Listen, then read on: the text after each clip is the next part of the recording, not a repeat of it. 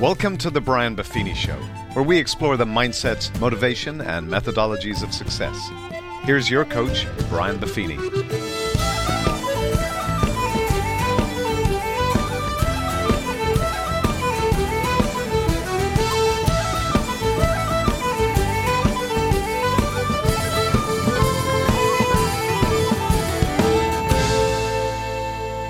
Well, the top of the morning to you. Welcome to the Brian Buffini Show. Very excited for you today. A long-term friend of mine, very, very special guest, is joining us, and it's Mr. Tony Schwartz.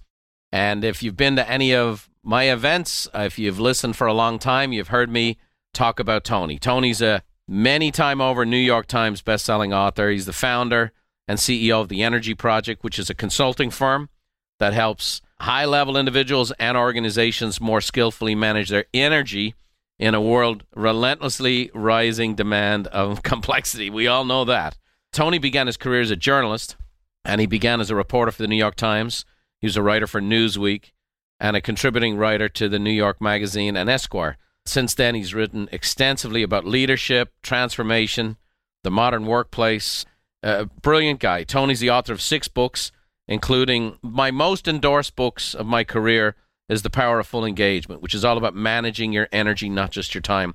It spent 28 weeks on the top of the New York Times bestseller list. Another fabulous book of Tony's is The Way We're Working Isn't Working, another New York Times and Wall Street Journal bestseller. Tony graduated Phi Beta Kappa from the University of Michigan, and he's married to Deborah, and Deborah's a psychoanalyst. And I remember going to their home in New York years ago, and I could tell Deborah was psychoanalyzing me the whole time. And I think she gave the nod at the end, this guy might be okay, and that Tony was able to proceed. Tony's got a wonderful family, 2 beautiful daughters, 4 grandchildren. Tony, welcome to the show, my friend. Likewise, Brian, and thank you for that very kind intro. My pleasure. Well, before we dive in today, let's start with a little of your backstory. You know, let's talk about where you're from. What was it like growing up in the Schwartz household, and how did you ultimately end up being a writer? Yeah, great. So I'm a New Yorker by birth and throughout most of my life. Lived in New York City when I was growing up and when my wife and I had our first child, but have since moved just slightly out into a part of the Bronx. And if people don't know the Bronx, they will think about it in a certain way. But this Bronx is, as you saw when you came to visit me, this looks more like a suburb. So I live in what looks like a suburb, but I'm very close to the city. And growing up, wow, that's a complicated answer, Brian. You know that when you ask me that question, and I'm going to say it fairly simply. I grew up with a very, very powerful mother who was a social activist and very, very successful in the world.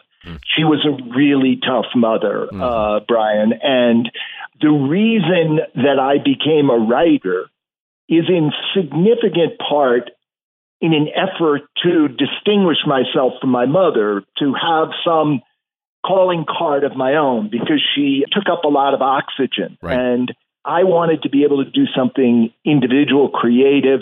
And I failed at virtually everything that I tried before writing. You know, I couldn't paint, I couldn't play music, I wasn't a very good dancer. So I got a 11th grade teacher who saw a free essay I wrote and wrote at the bottom of it, "You're a born writer." Mm-hmm. And from that moment on, I had no other interest. Yeah. Well, it's funny how that worked. A gift, affirmation, and then the right opportunity. You know, there's an awful lot of people have books. There's even a lot of people have best-selling books.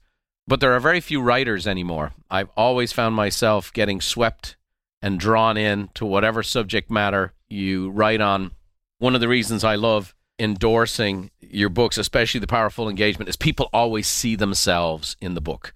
They always get drawn in, and I think that's the talent. For me, I do that from speaking, you know, where I'll have 5,000 people and someone comes away going, he was just talking to me. And I think that's what you do with writing, and people feel like you were just writing to them. When you have those natural gifts and then they're honed and refined, given an opportunity, and away we go. And you've certainly done a great job on that. I want to dive in a little bit because I think it's very germane to the world we live in today that's become, it's just a toxic environment. You know, we have a toxic news environment. You came from the news business. We have toxic politics. We have divided countries and people like that. And you have talked about negative emotions are every bit as toxic as a virus, the virus we're dealing with now. And I'd love to kind of dive into that a little bit and how we can avoid or manage or work around the toxicity of negative emotions. Yeah, we are living in a world of extraordinary demand and uncertainty, and it's highly anxiety-provoking for all sorts of reasons, which I don't have to enumerate because every person listening knows them and is living them. And what we know is that when you move into the most negative emotions like anger and frustration and fear, and you're actually moving in the direction physiologically of fight or flight. You're moving into that place where the locus of control moves from the highest part of your brain, the prefrontal cortex, down further into your brain to the amygdala, which is sometimes called fear central. And what happens when you move into that state is that you lose the capacity to think. That's a pretty important capacity to have in a complex world. And instead, what you do from a place of anger or fear is that you react. And you react defensively in the service of what you perceive as your own survival. Because once the amygdala has taken over, once you're in a state, once you're triggered, that experience of, having a negative emotion just come boom right up into your consciousness. Once you're triggered, you're no longer going to be connected to the parts of you that are capable of managing a complex situation. And you're going to just react. So nobody is immune right now to this tendency to move in that direction. Now, some people move and turn it against the world. That's the fight part. Some people turn it against themselves, and they become either very self-critical, or they get depressed, or they hunker down and they isolate themselves. So if you think of what's going on in this COVID environment, people are feeling isolated. They are feeling worried about what the future is going to bring.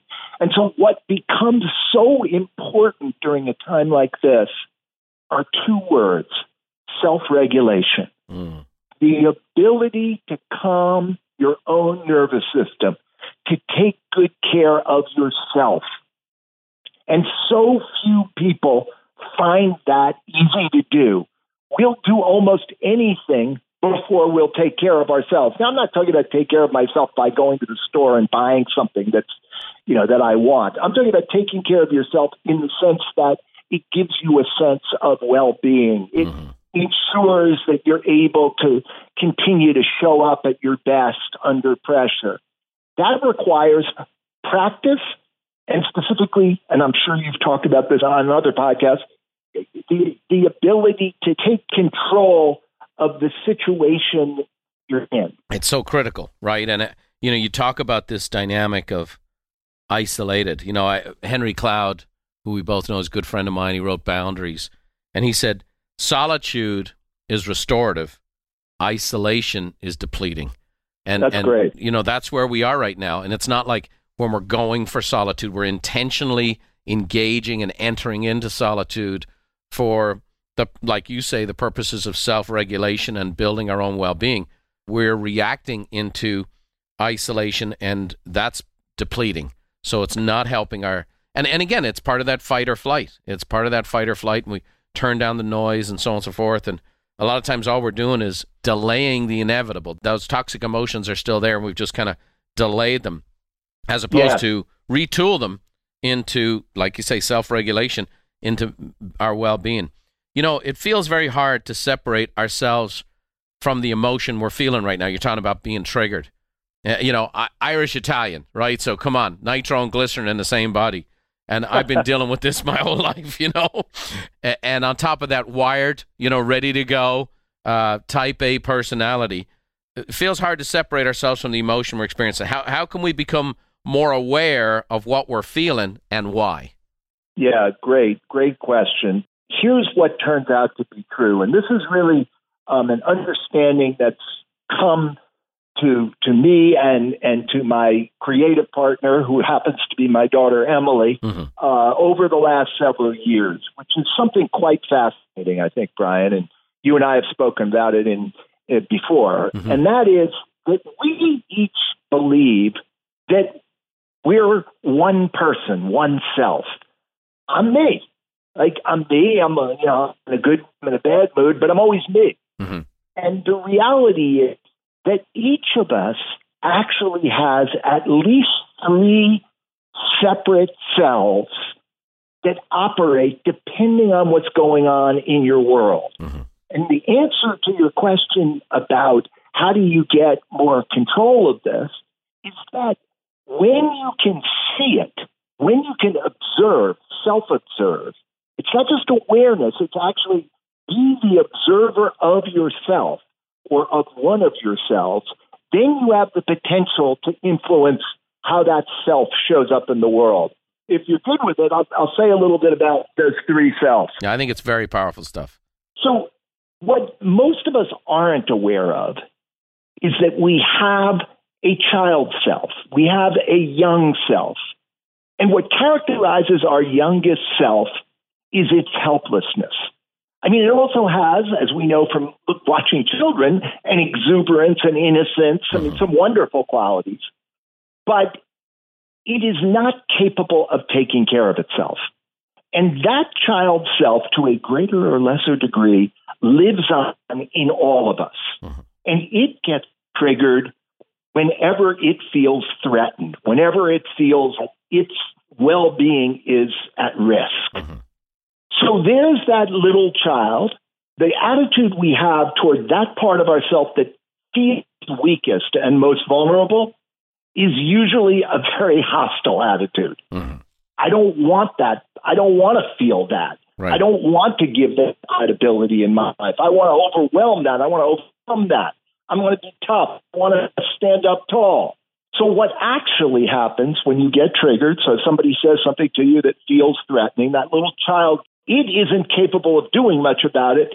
So you have a second self that rises up to defend you. We could call that the defender. That's the survival self. We all know what our defender does when we feel under stress. It's different. You know, each person is different how you react under stress. But usually that self does, in the name of trying to help you and defend you, the you being your child, it makes a hash of it. You know, it's like a bull in a china shop. It's a fight self, and it's like a passive, not very capable self if it's the flight self. So it's all the different mechanisms we have for defense. So for me, I grew up, I was small. I was put in school at 3. Like, I graduated high school when I was 16. My best friend didn't know my age. I told people I was 2 years older than I was my whole life. And so the way I responded to threat was by being more aggressive. Exactly. My best friend, he deals with it by being very passive. We respond to the threats the way we did it as a kid, right? So absolutely, right. Absolutely. So we pretend we works. go back to it, and we become defensive in whatever dynamic, defensive in our posture, defensive in our language, and so we just resort back to what we know, right? We do, and it's a very primitive way of dealing with situations that require more sophistication to solve. Right. So those are the 2 selves that, under pressure, tend to conspire to try, but unsuccessfully, to solve whatever the situation is. And therefore, we lose connection to a third self, which is hiding in plain sight. It's our adult self. It's the most mature, capable self we have. But it gets overwhelmed by that defender. The defender sort of is taking his hand and saying, get out of my way. I need to handle this. And the adult gets pushed aside. And the adult, as I was saying, for men more commonly than for women, but it can be either one, wants to push away all those feelings of vulnerability. Doesn't feel that it wants to, quote, take care of that younger part of you. And so it allows the defender to run the show. But imagine if you were able to summon the adult when you're feeling under the most threat. because we all know that when we're calm, in fact, here's a way to think about it. You have a child, whether it's your child or someone else's child, but you have a child in front of you, and the child gets scared, or the child starts to cry inexplicably. Mm-hmm. The adult in you instantly knows what to do, doesn't it? It's going to take care of that child. It's going to hold. I mean, we hope, unless we're in a bad place. But the adult tends to be in the best place that you can be. And so you have that child, your natural instinct is to take care of it. Mm-hmm. And to take care of it is, first of all, to reassure it. Mm. It's saying the adult, when it steps back into the game, says, hey, defender, thank you so much for your service, but I won't be needing you further right now. Thank you. Sit on the bench. Sit on the bench. We're appreciative that you were trying to help in a tough situation, but now I'm going to take over. You can just chill. Mm-hmm. And that adult, and I can hear it as I've gotten, remember I said earlier, you can't change what you don't notice, but noticing changes everything. Mm. As I've begun over the last several years to be much more acutely aware of what I'm feeling, and where I'm feeling it in my body. So, for example, I tend to feel that survival self comes to knock on my door in my chest. Mm. It gets tight. Mm. For some people, their head gets tight. For some people, they turn a bright shade of red. For other people, they get a twitch. But as you get to know it, oh my gosh, that's my defender. Mm-hmm. So the question you want to be asking yourself when you start to get frustrated or angry is, what am I afraid of? Mm. What am I afraid of here? And I'll even say this, that beginning to be able to actively have your adult take care of the part of you that is under stress, it may even involve some visualization. For example, I've got a technique now when I'm feeling, I'm starting to lose it. I got a technique where I bring in my posse. I call it my posse. This is just in my visual field. Mm.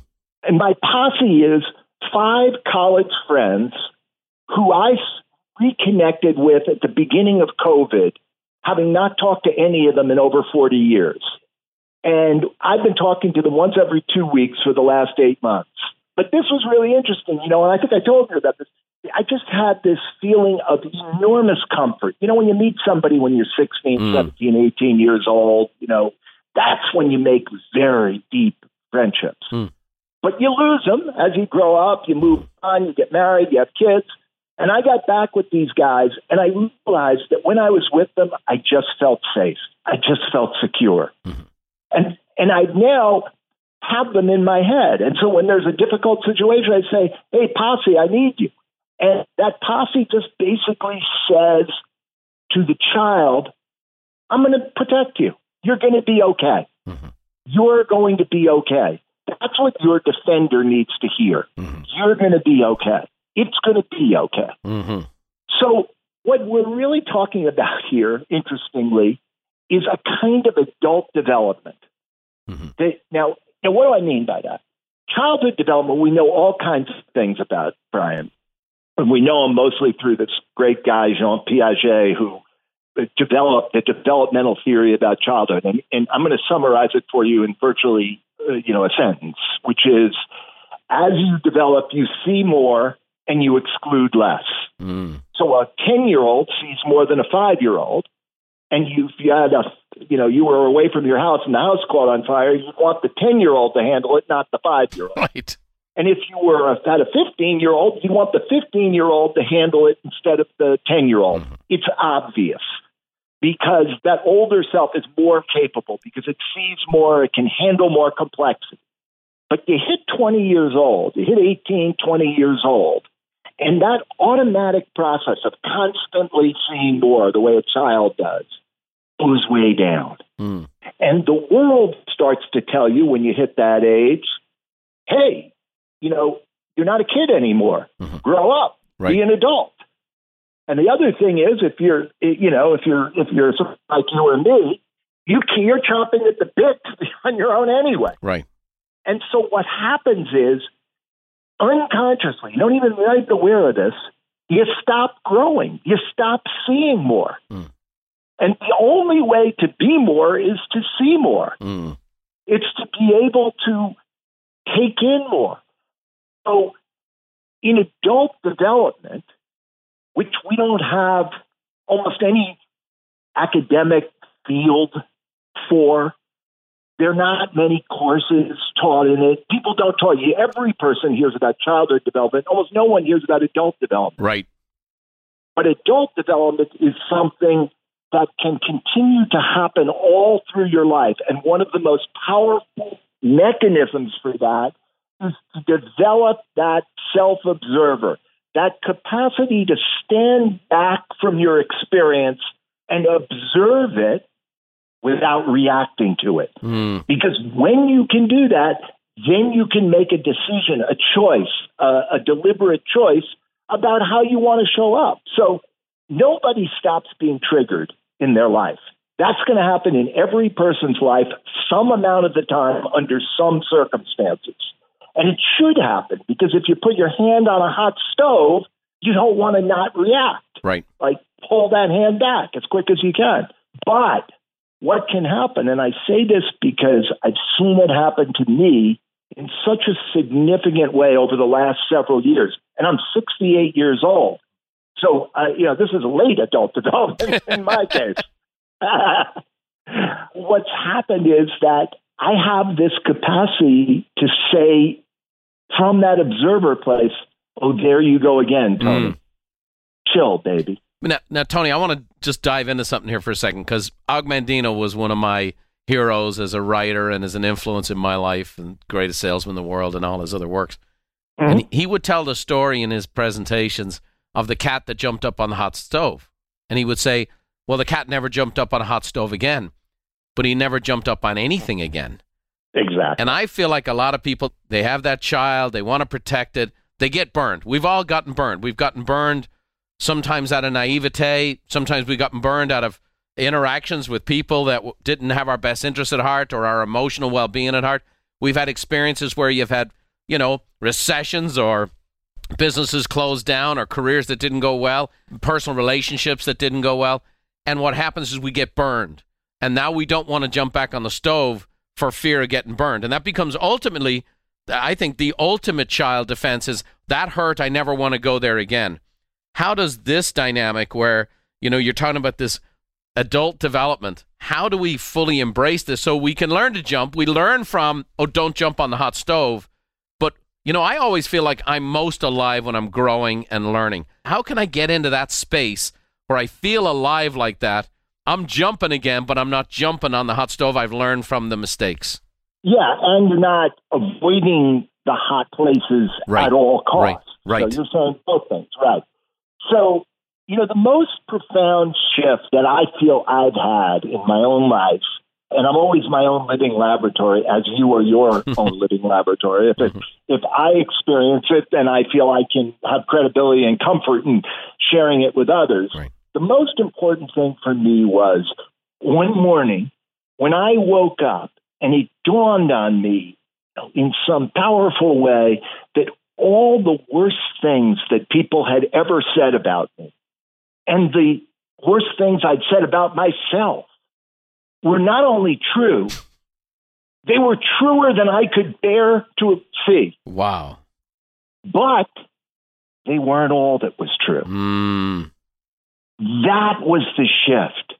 And so the answer to your question about how do you embrace life in the face of all the things you've named that are going to get in your way, it's counterintuitive, because what worked for me was to embrace all of who I was, to be able to accept the parts of me that I had so desperately tried to avoid and deny and find ways to keep a distance from.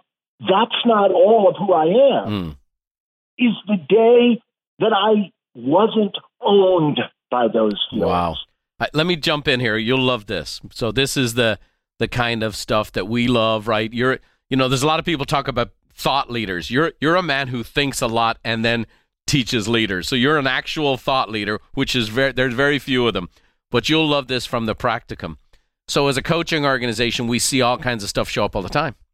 So we have real life stuff that shows up where people put their head down, they go to work, they use our system, they start to grow in their revenues, and they become more successful. And then a lot of the psychological stuff comes to the forefront. Well, we had this one lady that she was, making $60,000 or $70,000 a year, 4 or 5 years into real estate. She gets going with our system. She has a coach that believes in her. We work through the process. Within a couple of years, she's making $400,000 a year. Within a couple more years, she's making $1 million a year. And then we go through about 18 months with this woman where everything she could do to possibly self-sabotage her career, her finances, and her well-being, she did. She made unbelievably poor business decisions, unbelievably poor financial decisions, and just literally built her up into a millionaire, and then she crashes on the rocks. And the coach is at their wits' ends, and we're fighting through this stuff and so on and so forth. Well, finally, I end up having a conversation with her and her coach, and we kind of grab a few minutes together, and I start digging in, and you and I are kind of wired at the same. Where's the source? Where's the source? Well, I ask her a bunch of detailed questions, not really knowing the 3 selves formally the way you've presented them, but knowing that's what's in there. And so finally, in tears, she's there, and she blurts out, "My whole life, I'm trying to prove my dad wrong. My whole life, I'm trying to prove my dad wrong."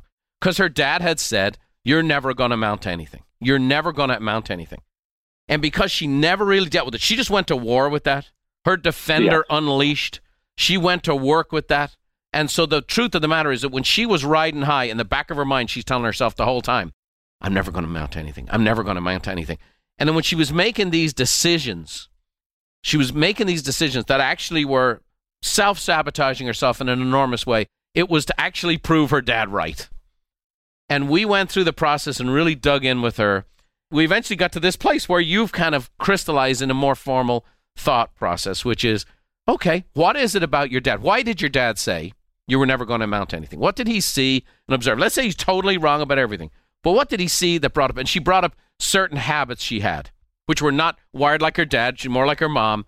And the dad didn't like that stuff, and that's why. And so once we said, okay, well, here's the thing. Is that stuff true? Yeah, it is. Well, how about we deal with that stuff and now go on our way? That woman's been with us now for 22 years in our coaching program. She now not only is successful, as part of her giving back as a multimillionaire real estate agent, she supports a house that houses 6 battered women and their children at all times, and gives back to the community and does little talks for them and gives them books and all this kind of stuff. And she's just a picture of this. But it wasn't until, like you're talking about, she had to go into the observation, had to recognize, no, some of what my dad said was true. He came to the wrong conclusion. He said, "You're never," which is a disastrous statement for a parent. But he came to the wrong conclusion. But there were some observations there. Once we addressed them, hey, that's true, but that's not all that's true. Now, that's not how we said it, but that's how we'll be saying it going forward, because that is so right on what you're talking about. And I've seen that hundreds of times. Yeah, because we have a tendency to think that the opposite of a good quality is necessarily a bad quality.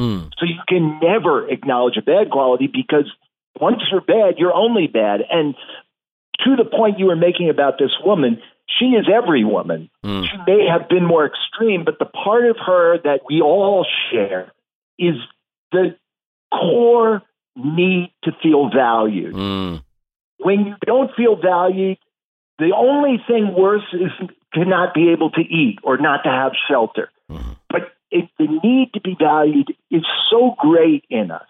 And the sense that each of us are vulnerable to feeling not good enough, that's everywhere. And, here, just to tie this back to what I was saying about my own experience, so when I could say, yes, the way I just behaved was bad, it wasn't a good way, and I could, in a sense, accept all of who I was, and think about this, Brian, you don't have anything left to defend.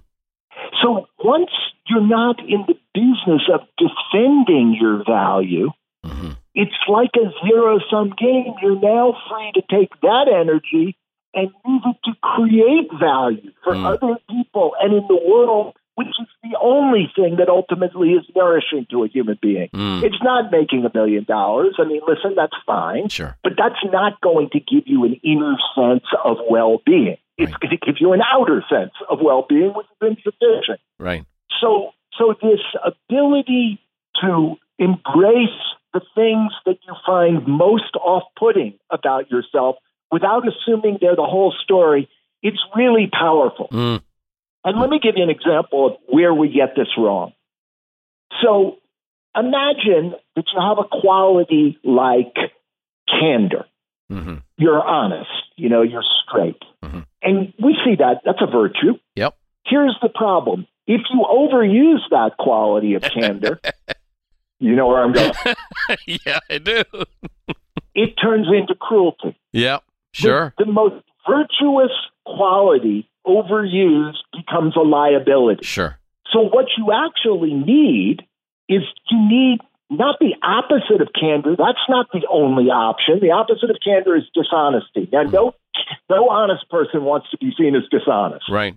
If you think that's the only choice, then you feel trapped by the possibility that in any circumstance, you're going to be seen as dishonest. Right. Because that's going to cut your identity. It's going to break up your identity. So what you really need is the positive opposite of candor. Candor, when you overuse it as cruelty, how to moderate the tendency to be cruel with compassion. So no virtue is a virtue by itself, Brian. All virtues are entailed because any virtue that you overuse is going to turn into a liability. And the only way to actually navigate the world gracefully is to hold both a positive quality and its opposite, but it's positive opposite. So candor and compassion. So confidence and humility. Confidence overused becomes arrogance. Right. The balancing quality is humility. Right. If you can move gracefully between those, then you're not going to get stuck in this binary view of the world where you're either good or bad, right or wrong, black or white. You have no movement.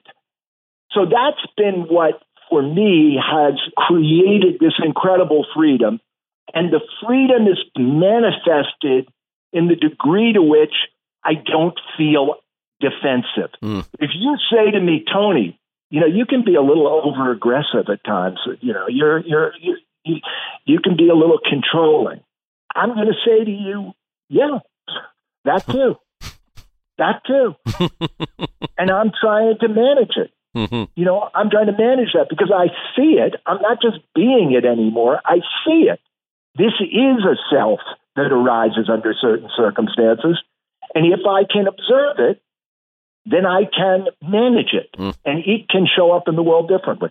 That's awesome stuff. And if you ever listen into a Tony Schwartz, Brian Buffini conversations, we do hours and hours of this stuff, and it rejuvenates both of us and fires us up. And it's true synergy. And Tony, you and I have talked about doing a number of these different podcasts so that we can bring messages to people. This stuff is magic, right?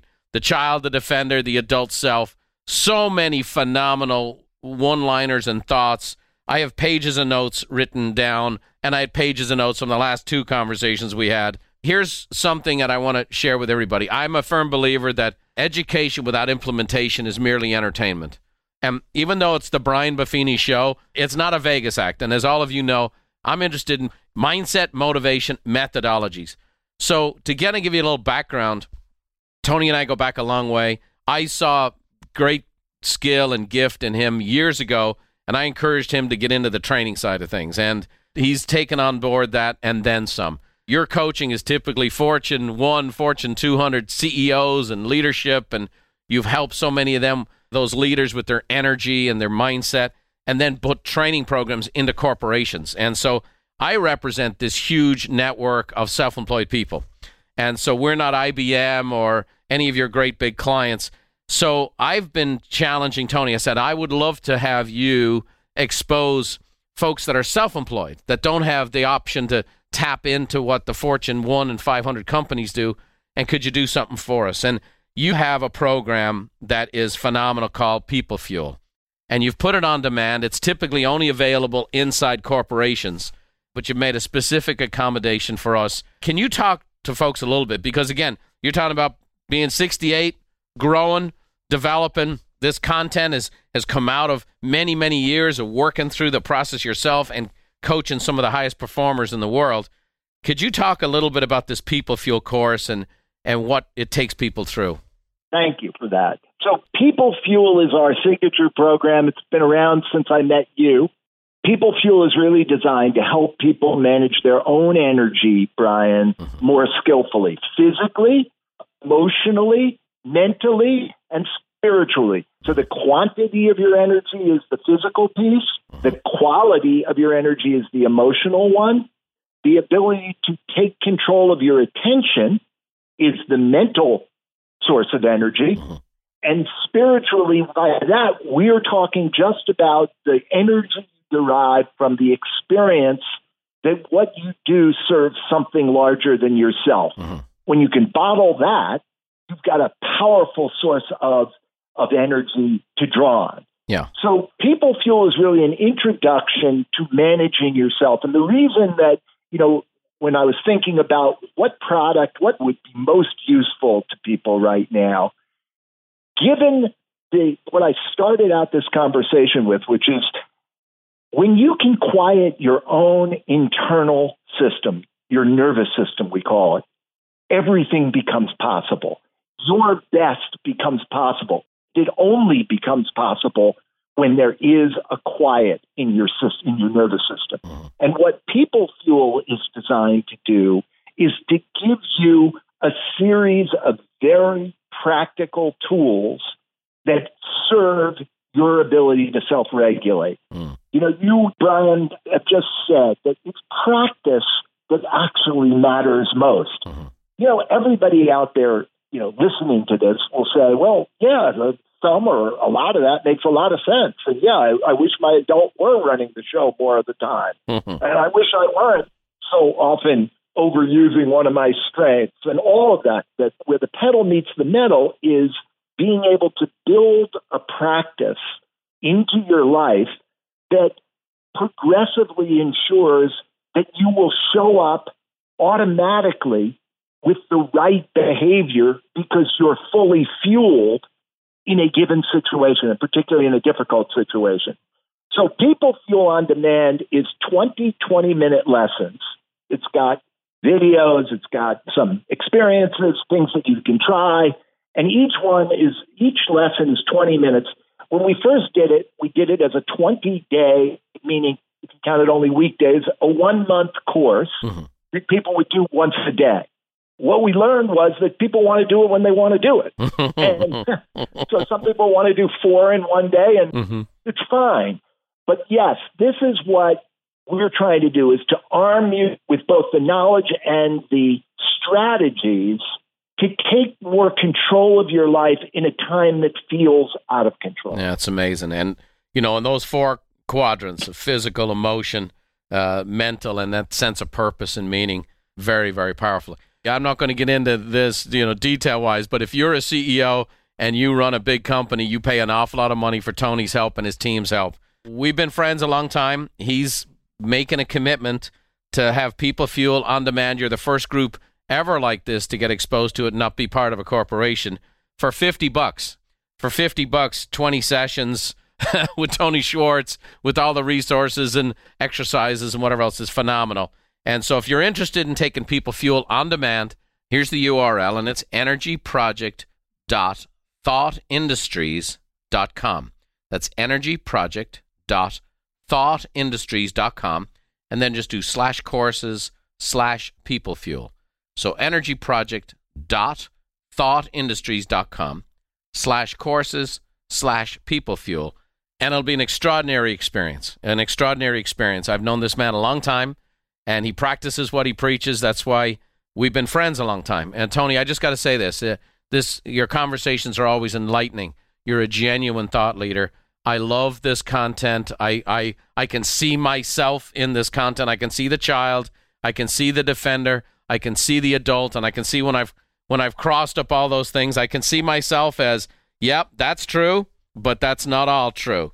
And I think, like you, when we're developing and growing, we're actually doing something, and we're able to not only observe, but have the tools and the techniques and the practices to be able to live that good life. So I want to thank you for being on the show today. I know we have other things planned. I encourage everybody to go to energyproject.thoughtindustries.com/courses/peoplefuel and participate in getting People Fuel on demand. I think this is a real treat, and I'm excited for all of you to participate in. So I hope you enjoyed today's show. Send us your feedback. Send me your emails. Let me know. Tell us what you thought of today's broadcast, if you want to hear more, or even what you want to hear more of. And Tony and I are working on some things together. We're happy to come and share more with you. So thanks for joining us today. Tony, thank you so much. I just appreciate our friendship. I appreciate who you are and your desire to grow. You're a very young 68-year-old. That's all I will say. Bless you for saying that. And Brian, you are the role model for the practices and the approach to life that we're out there advocating. So I bow to you in that respect. Well, thank you, my friend, and thanks for joining us today. And thanks to all of you for tuning in. I hope you enjoyed this. I hope this really helps you. And to somebody who I was very, very thankful for, that I never had someone in my life telling me that I'd never make it. I had the opposite. Her name was Therese Buffini. She just celebrated her 90th birthday. And almost every day of her life and my life, she told me, you can do it, Bryony. You can do it. And that's one of the dynamics that helped me, that drove me, that drives me today. And so, as always, we're going to allow Therese Buffini to send you off with a little Irish blessing. Here's my 90-year-old mom giving you all a send-off today. May the road rise up to meet you, and may the wind always be at your back. May the rain fall soft upon your fields, and the sun shine warm upon your face. And until we meet again, may God hold you in the hollow of his hand. See you next time.